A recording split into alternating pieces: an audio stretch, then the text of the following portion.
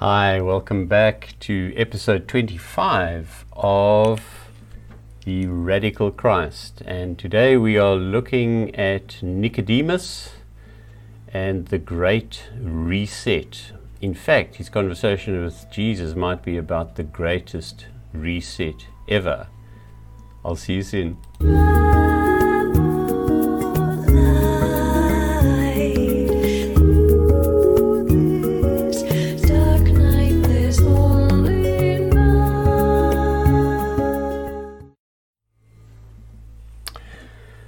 So Nicodemus is a character we're going to introduce today on the Radical Christ, and he engages with Jesus in John's Gospel in a very well-known passage about a great human reset. Now the phrase the Great Reset came about right about the time that the COVID-19 virus was beginning to spread all over the planet in January of 2020. At that time, the World Economic Forum met under the theme of the Great Reset, and it was summed up well as they looked at the economics and the growth of the planet in terms of world economies. And IMF Director Kristalina Georgieva listed three aspects there of sustainable response. She said, if we're going to grow, it needs to be green growth, it needs to be smarter growth, and it needs to be fairer growth. That is the criteria for the Great Reset. Because the gap between rich and poor is continuing to widen everywhere, the world could in fact do with a reset. But it's not just the WEF that knows about a great reset. Christian writer Anne Lamott, who's an American novelist, a Christian, a recovering alcoholic, a single parent, and a political activist known as the People's Author in America, has said this: almost everything will work again if you unplug it for a few minutes, including you. I think it's a great saying. Everything will work again if you unplug it for a few minutes, including you. Nicodemus agrees with the WEF Great Reset and with Anne Lamott switching everything off and on for a while. Who's Nicodemus, you ask? Well, he's an interesting Bible character who only appears in John's Gospel, where he's introduced as a Pharisee and a Jewish ruler. That makes him a religious Pharisee, religious ruler, elder in the community, but also a Jewish ruler. Although the Romans were in control, they gave the Jews a certain amount of local authority, and Nicodemus was one of these power people. So he was a political and a religious authority. He only exists in John's Gospel. It's quite possible that he's a creation of John's writing, and he's using him as a character device in the explanation and story of Jesus. Remembering what we've always said in the Radical Christ, the best stories are absolutely true. The greatest myths are absolutely true. Scripture is absolutely true, therefore. But it might not actually have happened. And so Nicodemus might not actually have happened, but that makes him all the more powerful, because if John has thought about creating Nicodemus, everything about him is significant. And those are the things I want to lift out about Nicodemus today. So he makes three appearances in the Gospel of John. Nowhere else do we hear about him. All of the appearances are at night, and light and dark in John's Gospel are very significant, as they are for us in the life of Jesus, as it is for us in spiritual practice. We talk about enlightenment, and in psychology and in therapy work we talk about shadow work. So light and dark are very powerful images, and Nicodemus only appears in John's Gospel in the dark. Here are the three times. He comes in chapter 3 of John's Gospel to ask Jesus about a new way of living, and that's what we're going to focus on today, the Great Reset.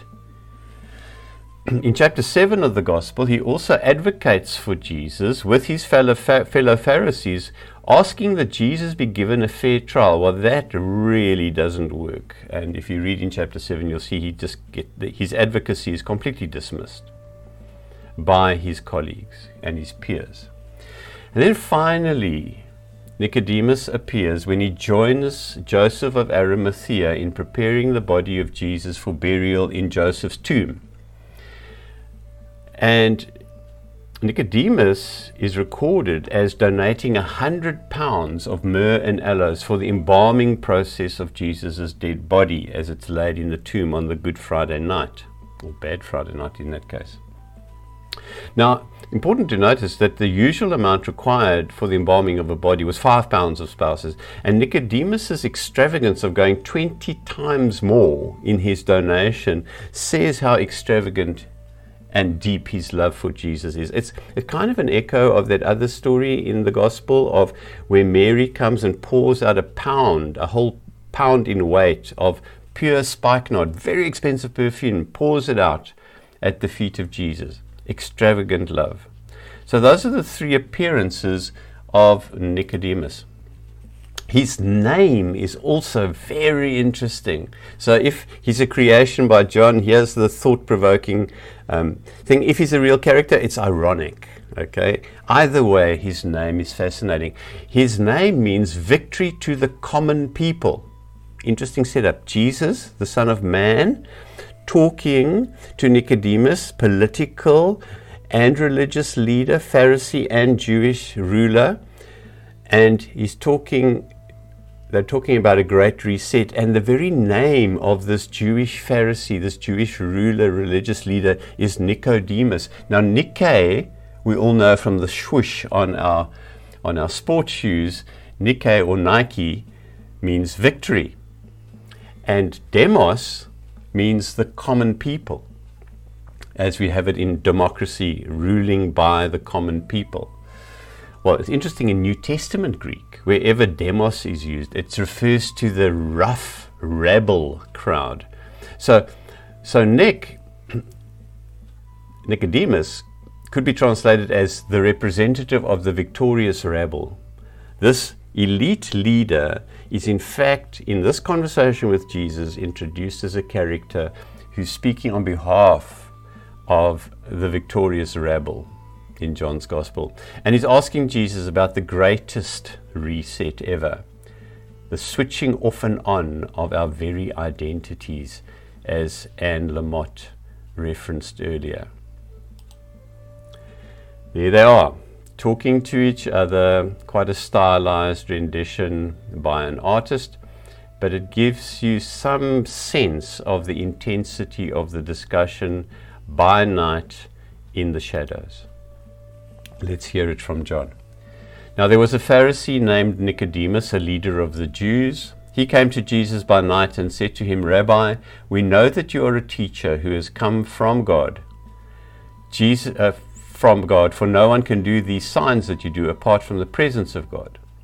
Jesus answered him, "Very truly, I tell you, no one can see the kingdom of God without being born from above." Kingdom can also be translated as power or reign. Nobody can see the reign of God without being born from above, from on high.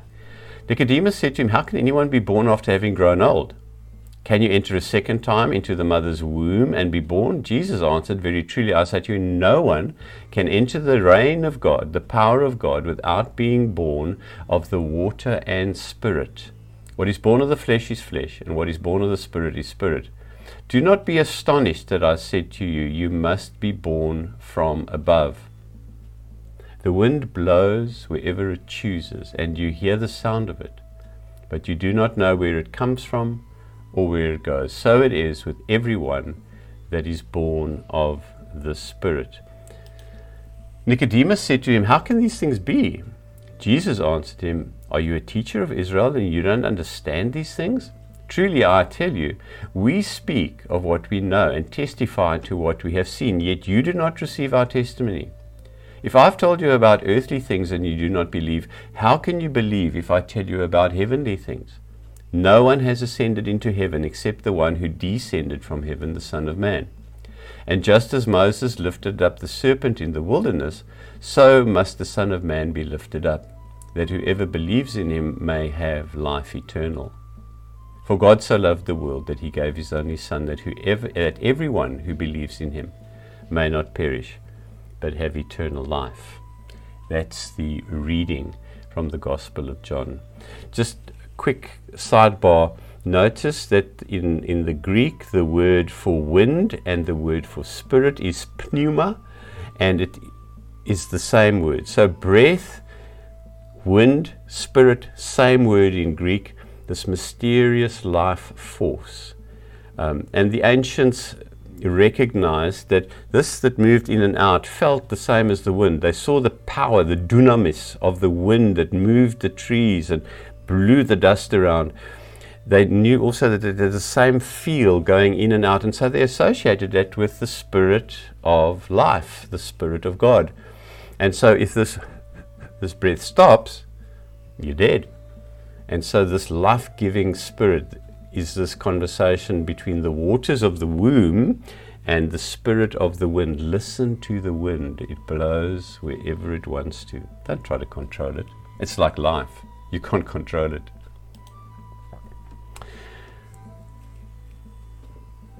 So in this conversation between Nicodemus and Jesus, and in a discussion that has been completely misunderstood by so many Christians, Nicodemus, whose nighttime appearances symbolize the shadowy internal nature of the greatest reset, is informed by Jesus that no one can see the rule of God unless that person is born from above. You need complete transformation, Nicodemus, says Jesus. That's the greatest reset. And so Jesus makes it very clear, a complete transformation of the way we look at the world and the way we behave in the world is required. There has to be a great reset.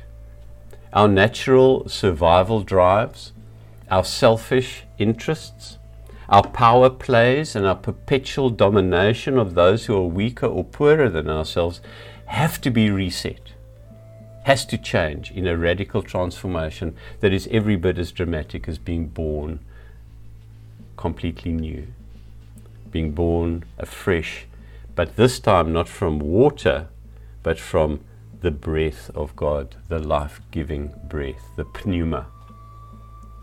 It's a radical transformation. But it's what the world needs. We have to switch ourselves off completely. Our selfishness must be switched off, and the new life allowed to happen. So let's be very clear. If we take this passage and get into it and the meaning of the words, you see, as Richard Rohr has said so well, the problem is not taking the Bible literally or taking the Gospels literally. The problem is we don't take it literally enough.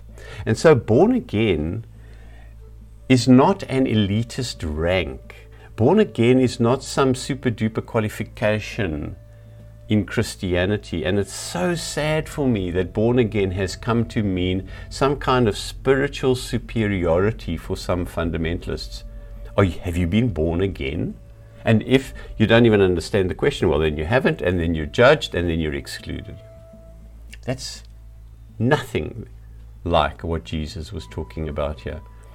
Jesus was saying to Nicodemus, the victorious representative of the common rabble, he was saying, in other words, through Nicodemus, to everybody, that there is a deep inner change process that can happen in the depths of our being.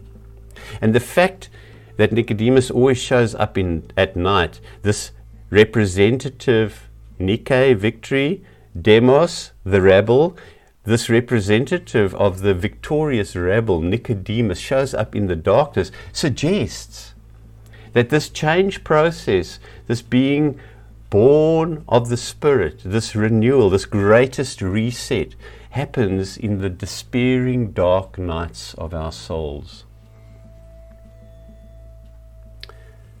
It's when we're broken. It's when we're suffering.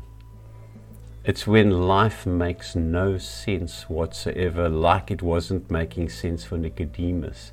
And he comes in the night from his position of power and authority, none of which are helping him make sense of his life and purpose for his life. He comes and asks Jesus, what must I do? And Jesus says, you need a reset. Switch your life off, let it switch on, but let it switch on with a whole new orientation.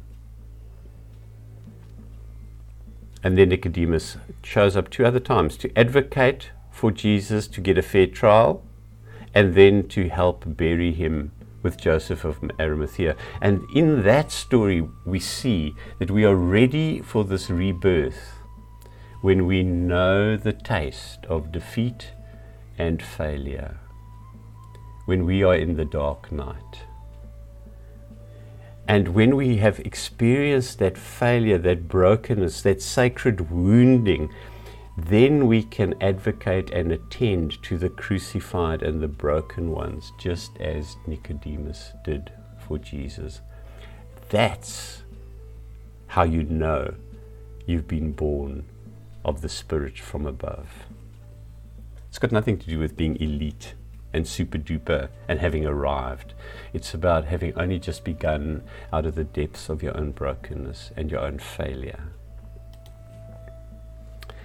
So to close, the message in John chapter 3 and this wonderful character, the shadow character of Nicodemus, through him Jesus is saying, don't tell me, show me. Don't be as arrogant as look at me like a little stick figure, I'm born again. No, don't tell me you're born again. Show us all that you have been born of the Spirit from above, and that you know the reign of God within you by the sacrificial service of your life. That's how we change the world, not by being elitist, but giving victory to the common rabble and identifying with them in acts of compassion and in acts of advocacy to make everyone's future better. That's the greatest reset of them all. That is the radical Christ. So thank you once again for attending and being interested in this topic and in this journey of Nicodemus and the great reset in chapter 25 of the Radical Christ. Take care and see you soon.